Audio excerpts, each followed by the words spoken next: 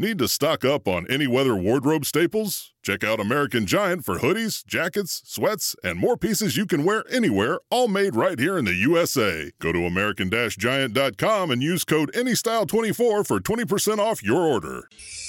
This is the WOKV Spotlight on 104.5 WOKV.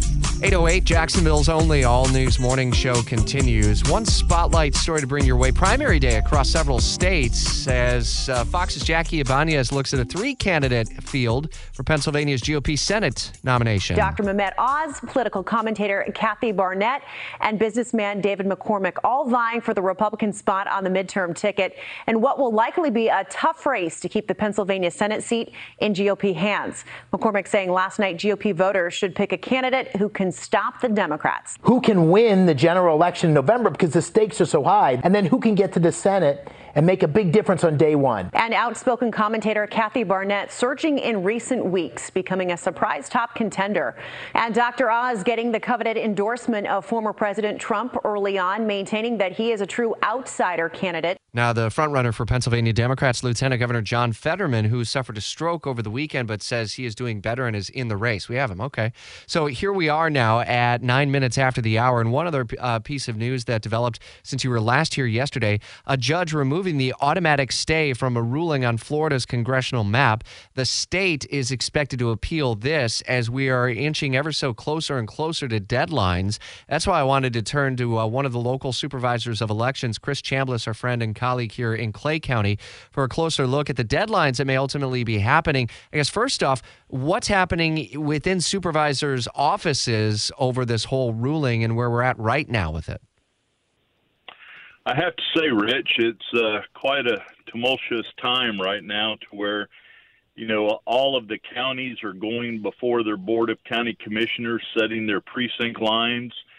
Clay County is in a good position because we stay whole with single congressional representation. It's just going to be who that representative is going to be. So it's pretty much a number change to where it's not a line work change. But I think that, you know, given the fact that we have the primaries coming up shortly in the mid-July, we have the book closing where individuals would need to be previously registered. And I think a lot of people are standing by to find out who their representative is and thus who their choices are. So it is quite a nerve-wracking time right now. There's another deadline that's approaching. It's the candidate qualifying period set for, I think, June 13th to 17th. Are there other deadlines that may light a fire underneath a court and that may accelerate this hearing all the way up to the Florida Supreme Court and almost bypassing some of the courts of appeals?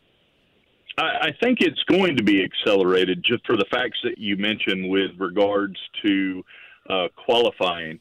You know, it's interesting. I was reading the 11th Circuit Court of Appeals case on Senate Bill 90 where they put the stay in place in that, and they mentioned the Purcell principle, whereas the courts recognize that it's never a good thing to upset the election or the voting process. So I would look that for a stay to be issued would be likely, and that would happen fairly quickly, so there isn't that uncertainty.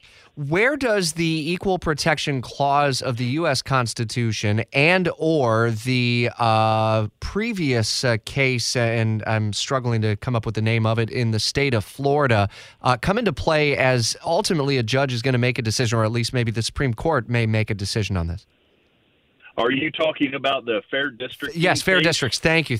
I could not think of it right off the top of my tongue.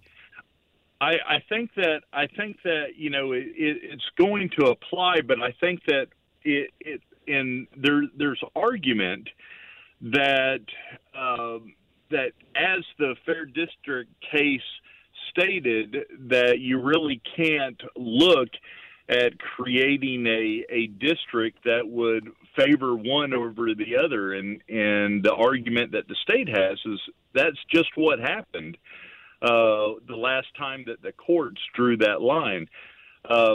However, I think that there's reasons on either side to move this ball forward. But I really do believe that it would be in the best interest for the courts to act swiftly on making sure that the stay is reapplied for just those reasons. One other point, Chris Chambliss is the supervisor of elections in Clay County, and you said that there's no necessarily change that will where you're on waiting for the final decision here. Your colleagues across the rest of the state, and you work very closely with them, I know, in all the different counties. What are they doing now with the decision to lift the stay? Does that mean they're using the map that the judge had ordered or that the state ordered? And are they starting to order ballots and those things like that? No.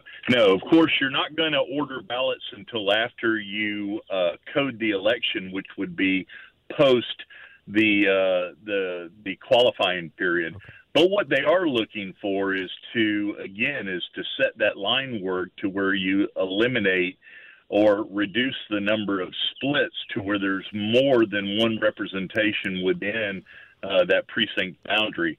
The good news is that my colleagues are going to amplify that message, and we'll certainly look to WOKV to be able to share that good news of these changes. So there will be notification to the voters, both in voter information cards as well as in using every available access to media that we can. But then we'll also probably, just after the primary, going into the general, because there are voters that rather vote in the general rather than the primary. We'll do some additional messaging just after the primary to let them know that, hey, underneath that pile of mail that's on your kitchen counter will probably be your voter information card, and you need to be on the lookout for it. Well put. I appreciate the insight. A complex issue, certainly. Chris Chambliss making sense of it for us here on Jacksonville's Morning News, the election supervisor in Clay County.